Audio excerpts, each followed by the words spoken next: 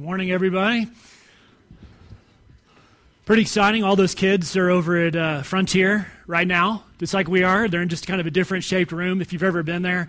And they have the most amazing speakers, and you guys know what I'm talking about. So you know what they're doing right now, and it's just so cool. It's kind of like the pinnacle of the weekend, and they're just ready to hear the Word of God. And so that's exciting. Fully 30% of our middle school and high school went to snow camp this year. So that's pretty cool. I don't want to be proud about it, but see if that happens anywhere else. It's so cool. Can you believe these people, Tyler? That was like perfect. So, yeah. This week, we had this decorating thing going on Wednesday, or I think that was the main day. But Colin and Peyton, two of our 20s, showed up, and they're like, "We're here. We've got the tree." And I mean, Peyton's about this big. I don't know how in the world they got that tree down from wherever they got it and up here, but good work, people. Yeah. It's like, actually, if you just go up Elk and take a ride on 2nd, I think you'll find where it came from. Just slap a tag on it and do it at night. We're at the last message of this series on Acts. So we did 2 series, one last fall and this fall. And so we've had about 20-something messages on it. And the second half here has been the process of these believers who are followers of Christ. They got the instruction from Jesus to go out. And this is that process, as them leaving their homes and heading out, and mostly going north, but they're moving across, and they're building the church. They're introducing people to Jesus, telling them about Jesus, something they've never heard before. And in that process, the church is growing in towns all over the place. And so this has just been that story. And the last part of it, last few chapters, Luke is describing a lot of things that are happening to Paul, which are leading to the next steps of the gospel going out. So Paul has we're going to be in Acts 28, the last 2 verses of, if you want to turn there, the last 2 verses of the book of Acts. And Paul felt called by God to go to Jerusalem, where he knew there was going to be opposition, and he was sure, really, that he would be arrested somehow. There would be some kind of political, religious thing happen. And from there, he is incarcerated for a long time, months and months and months and months, and ends up going to Rome to be accused in Rome because he's a Roman citizen. Some of you may be somewhat familiar with that story, but that's what's happening. And that journey to Rome is like incredible. They go on a ship, they have a shipwreck, he gets bit by a snake, all these things happen. So it's just this whole process, and we're kind of leaping over that to the very end, where Paul finds himself in Rome under house arrest. And he's in that society. When you were there, you actually were under house arrest in your own house. So there's some kind of guard there, some watching over him, and he was stuck there. So as we come up to this and we see Paul in this situation, what I want us to walk away with is this: that even from this very limited place that Paul is, all these restrictions are on him. He is arrested. His rights are taken away. Even from that very limited place, Paul has an extraordinary impact. Okay? That's where we're going today. He does radical things from the most plain setting. In 3 things that will follow up from that. One is that Paul embraced his setting, his limitations, this place that he was. He embraced that as a venue to communicate about Jesus. We're going to talk about that for a second. We're going to talk about this. He saw himself, and he was a part of something that was much bigger than himself. And he knew, this is the third one, he knew who was most important. The questions come to me when I look at Paul in this situation. I think, how did he do that, and why did he do it? How did he go about having such an incredible impact in this place under house arrest, and why did he do it? And that's what these two little verses, I think, will unfold for us. Because he sees his place, his limitations, as an opportunity, as a venue to go forward, right? And he sees himself as a part of something much bigger. And he knows who is most important. And that's what we're going to unfold as we go through this. Now, let me say this. In our room right here, I think this message is really aimed at people who are following Christ.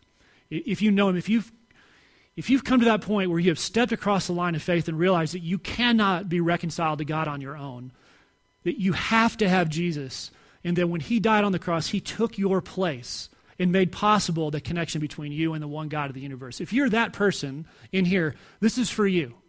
If you have not done that, if you're still exploring, you're like, I don't know, I'm trying to think about this, I'm not sure where I am on this whole thing. This is a good chance for you to see someone who lives out what it is to follow Christ. And so I'd encourage you, just watch just this little bit, this little snippet of Paul's life and be encouraged by that and just see what it means to you. So let's read this together. This is Acts 28, 30 and 31. 30 through 31. So Paul lived there in Rome 2 whole years at his own expense, and he welcomed all who came to him, proclaiming the kingdom of God and teaching about the Lord Jesus Christ with all boldness and without hindrance. So let's start with that idea of him embracing his limitations and treating them as a venue to do exactly what he's been called to do. Being under arrest, I don't know how many of you have been there before. That's another story for me. But you really lose your rights. Someone else is in charge of you. And that is a place where a lot of us, and myself included, would tend to say, there's nothing I can do. I'm locked down. I'm locked down. I'm useless. But that's not how Paul takes this. I remember this happened to me in middle school, and I can tell this because the middle school kids aren't here today. I got sent to the office. And back then, when you got sent to the office, way back in those dark ages, they didn't give you a star and a hug. Okay? They gave you something else, right, Nate? You remember that? I know you were there. By the way, everybody, Nate is back. So thankful. So much fun to have him with us. I vividly remember this. My mom having to come pick me up from school. And I remember being in the principal's office, the mean principal, and looking out the window and seeing that Mercury station wagon. It was like 19 feet long with the wood on the side, pull up. And here comes my mom into the office. How many of you guys, girls don't tell me, how many of you guys have been there? I'm watching her come in, and the look, the whole thing that she gave me as we went to my locker to get my stuff and go home. And here's what she did. She did the ultimate mom thing. She said, you're going to sit in your room till your dad comes home.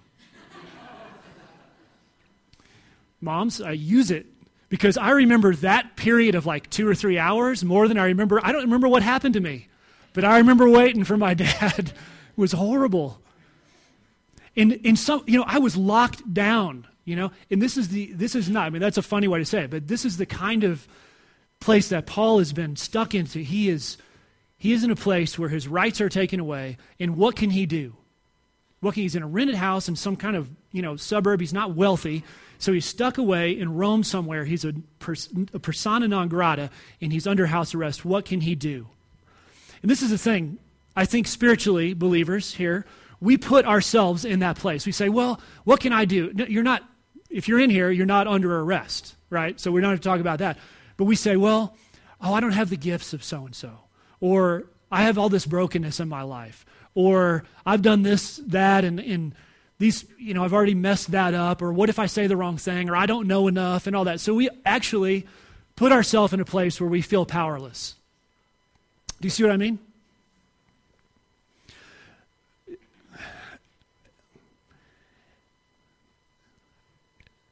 I think that is something that we need to remove ourselves from and realize that God has put us. I always lean on this passage that says that God uses the weak for his glory. And I just tell myself that over and over again. It's not about what I have or haven't done or how good I am or not. I can't see my limitations as making it impossible for God to use me or to follow Christ well. I can't see that. So that's the start. You know, here's another thing. If you're thinking hard about this, Paul has gone to Rome, and they've been going to these towns that aren't really the ends of the earth. You remember when Jesus told them, I want you to go from Jerusalem, your home, then to Judea, which is just outside of that, and I want you to go to Samaria, which none of them wanted to do, and then he said, go to the ends of the earth. Well, Rome is not the ends of the earth. It's the middle. It's the very heart of everything. So what is he doing? Think about that for a sec. I mean, it doesn't seem like he's going out. He's going in. But what could be more strategic than going to the heart of all the ideas, of the movement of ideas, of trade and political power and military power, and bringing the gospel there so that it can go out? It was incredibly strategic. I mean, Paul started the Roman church from being incarcerated. How's that for using your limitations? I think he wrote 4 of the letters that we have in the scripture from that place. And here's the cool thing. If Rome was strategic on a global scale, tell me that Crested Butte is not strategic on at least a national scale. Tell me that. How many people have you met from all over this country that are like, would have coffee and go skiing with you anytime? It is so easy to strike up a friendship. We are not incarcerated. We have all of these gifts to help us build relationship and actually follow Christ in taking the gospel to the ends of the earth, because people come here to be renewed, refreshed, reconciled, built up, encouraged. What's the best thing we can give them? What's better than all the mountains, the glory, the beauty, the incredible sunrise, the skiing and everything else? The gospel. And we have it. But we can't keep it, in here, in these little chairs, little purple chairs. Here's another thing it says in verse 30, the second part of that. It says that he welcomed all who came to him. If you ever wanted the simplest instruction on how to follow Jesus, the simplest thing, I think it's this. It's right there. Welcome everyone who comes to you. I mean, think about it. I was talking to my friend Sean last night, and he said, it's amazing when we look at who Jesus befriended and who came to Jesus, who gathered around him. Who were those people? The poor, the wealthy, the broken, the ill, prostitutes, religious leaders. You can go on and on and on. Everybody. And he welcomed those who came to him. Right? What a simple thing to think to myself in my little tool bag of what it is to be a Christian is, welcome everyone who comes to me. Welcome everyone, wherever I am. I'm not in a house. I'm not locked in a house. Wherever I am, I can welcome everyone who comes to me. I've noticed this about our town. And mostly, I think you all are here are locals or close to it. You guys really aren't, right? Locals. But that's okay, because you have a local town.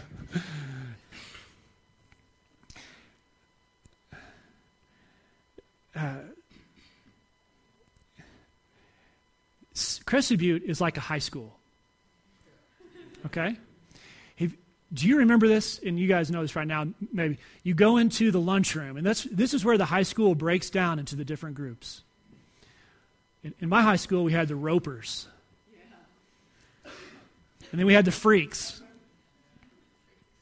And then we had the athletes and the cheerleaders, the preppy people. Yeah. And you guys know what I'm talking about. And that's how, you could really see it. In the classroom, you couldn't see it so much. But when you got into lunchroom, it was like, everybody was in their groups. Everyone was segregated. And everyone was measuring themselves against everyone else. I tell you, I don't care how old you are in here. We still do that. We are measuring ourselves against everyone we meet and see. We do it all the time. Now, let's just admit it and say, hey, it's natural. But the difference is, and these are the people I loved in high school, and this is what I love about Young Life and our leaders in Young Life. They practiced loving and let's just call it this, welcoming everyone. They could go between the groups. You know, I wasn't that kind of person I wanted to be, and I saw that. They could go between the groups because they welcomed everyone. There wasn't judgment. And that's what Paul does. He welcomes everyone. And I think that's just a simple way to say, hey, as believers, how do we follow Christ well? Okay, what's the first thing I can do when I go out these doors and I go down the street? Welcome everyone. Everyone. So, all right, so Paul embraced his limitations, his limited platform, his really poor venue for getting the gospel to go out to people, and turned that into something completely different. But secondly, he knew that he was a part of something that was much bigger than himself. And if you look at verse 31, right at the beginning, it says what he was doing was he was proclaiming the kingdom of God. Paul is proclaiming the kingdom of God. There's something about him that always resonates with me, and that's that he always seemed to have the big picture in mind. He was never focused on the little details. He would do things about the details. He would raise money. He would help people. He would feed people. All these things that Paul did. But always the platform or the foundation and the whole big thing for him was that he saw the big picture. He saw the big picture, and that was really the wave that he rode on. He saw himself as a citizen of God's kingdom first, not man's. And that changes everything about how we live and how we absorb things, how we view things in our worldview. He had that big picture first.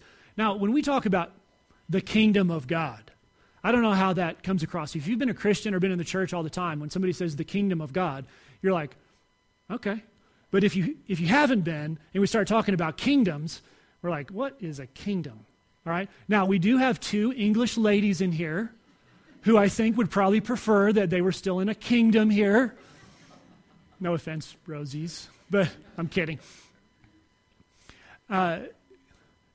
For us as Americans, at least, that doesn't resonate too well. But in that culture, in that time, in the ancient culture, it absolutely resonated that when Paul was talking about the kingdom of God, they understood. And they knew this, that in a kingdom, there is someone who has absolute power, and I have nothing to say about it. They are absolutely in control. This person is the king, and there is nothing I can do except for recognize that they are over everything. And when Paul talks about the kingdom of God and starts to, and that's part of his message in realizing his citizenship, then what he is talking about is that there is one ruler over all things. It's beyond all created things. It's over all created things, that kingdom. And that's the place that we're talking about. That's what this kingdom means. There's a couple of aspects of it, though, that I want to just point out. One is that there is a present sense of the kingdom of God. In creation, in the heavens, the order of the world, everything, that kingdom is broken by sin, was broken by our decision to break relationship with God. And in that place, we are the clay to the potter. This is that present kingdom that Paul's talking about. But there's another piece of the kingdom that he's talking about and he's trying to bring. And that's this kingdom that is the restoration and the reconciliation of all men and all things to God. To bring the kingdom to people. So that's what Paul is doing when he is bringing the gospel and reuniting people, reconciling people to Jesus, through Jesus to God. What he is doing is he is bringing the kingdom to this place. Okay? That's part of this. He's communicating the economy, the structure that he lives under, his worldview. And here's the thing. I have this dream, this thing that keeps coming up in my mind. And I've mentioned it to our young adults a few times. But I really believe, when I open the paper here at Crested Butte, mostly what I see is dissension. Right? If you want to kind of get messed up, now the paper has tons of great stuff. I love reading the paper. I always do. But what it reflects, what it brings out a lot of times is that there's dissension about it. And you can pick your topic, right? Just pick it. I mean, look at how many people are here. This is fully 10% of the population of our town. Okay? Can we not have an impact and bring the kingdom, which is peace, which is, in the Old Testament they call it shalom, which is bringing the heart of God in restoration and reconciliation to the community? Can we not do that? I mean, there are people in this room that are involved in every area of this place. You know? I just have this dream, this idea that could happen. You know, that we could be part, I'm not talking about having a Christian town, like a big private school. Come on, that's not what this is about. This is a place where people come and we want to, what if they saw more peace and restorative just health, you know, that reflects the kingdom of God? That would be incredible. Giving and loving, sharing, welcoming people who are suffering and struggling. That's what we are about, right? What if we brought that here? Okay, that's just, I could go on for a while, so we'll stop right there. So you get the idea. But you know, this idea of proclaiming, when it says that word proclaiming, Paul I love that word there, because he says, what he's communicating is the urgency that Paul feels towards making sure people have heard about Jesus. Because Paul is an urgent dude. Have you noticed that? He is on it all the time. Urgent sounds a little bit like he's got a bladder problem, but that's not what I mean.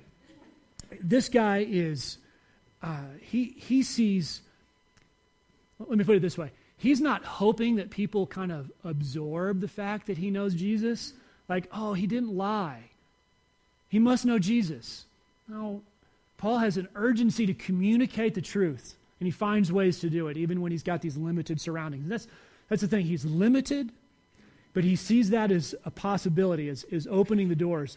But he also sees that he's a part of something much bigger, and that's the kingdom of God. So that's two things. The third one is that he knew who was most important. And when you know who is most important, it flips things over a little bit for you. It changes life. Look at verse 31. So Paul was proclaiming the kingdom of God and teaching about the Lord Jesus with all boldness and without hindrance. You see, Paul had answered this question we've been talking about for a couple of weeks, and it's this: who is Jesus? He knew who Jesus was. He had answered that question. C.S. Lewis puts it out like this. He says, when you look at Jesus and you want to say, who is he? You only have three options. There are only three things you can decide about who Jesus is. And this is what C.S. Lewis says. He says he's either who he said he was, Lord, or he's a liar, or he's a lunatic. Those are the only options. You don't have other options. There's no in between on these. So let's think about it. So Jesus says, I'm the Messiah. I am God in the flesh. I am the Son of God. I'm going to take your sin away and reconcile you to God, if you believe. Now, if that's true, those are really nice things to say. But if it's not true, we only have two options then. One is that he's intently, purposefully deceiving us. Is that who Jesus is? A deceiver? Is he a liar? You and I have to decide that. Is he a liar? Is he crazy? Because other people who say, I'm the Son of God, you have to evaluate, are they crazy or is it true? Right? We have to do the same thing with Jesus. He's either the Lord, it's either who he said he was, he's nuts, or he's a liar. You got to decide. And you might as well decide and say it in your heart. It's just not in between. He didn't give us that option.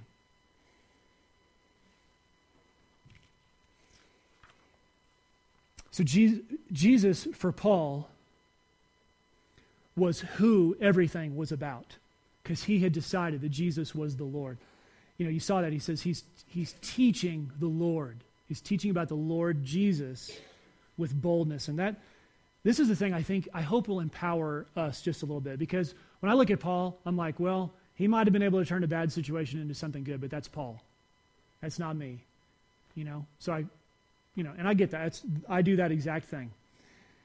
But I want you to, did you have Acts 4:13? Did you put that up?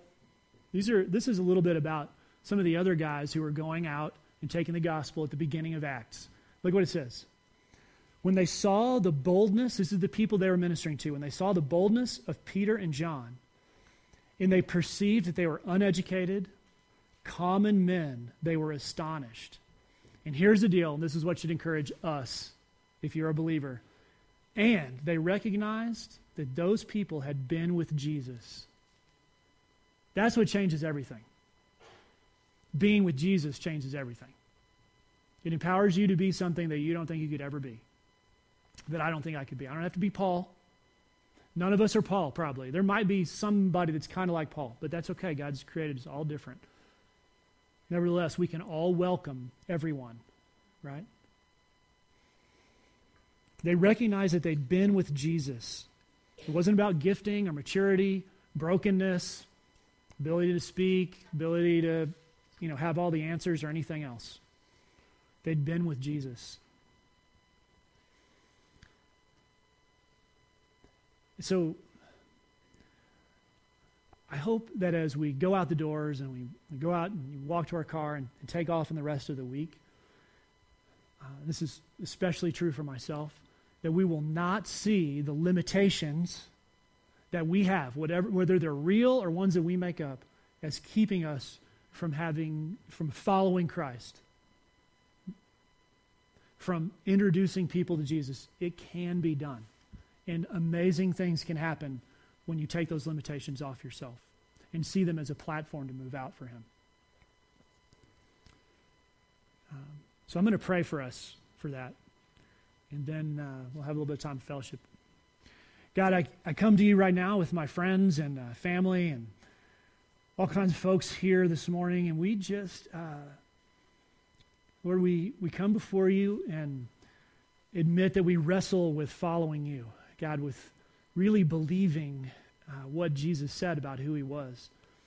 And so I pray that you would work in our hearts, take us in that direction, where we face that question. And Lord, when we make that decision, which you've allowed us to make, as to whether or not we believe that Jesus is Lord, when we make that decision, Lord, if we choose to follow and to believe, God, let us never look at our limitations as imprisonment, but an opportunity. God, may you be the one that we key everything off of as we look to your kingdom and attempt to bring that kingdom to the places that we are, whether it be our heart, our family, our community, our world, our state, wherever we are. Every place that you take us. God, thank you for each person that's here. You have every single person here for a reason with you.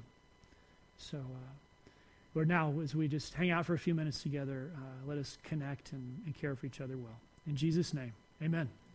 All right. Have a great week, y'all.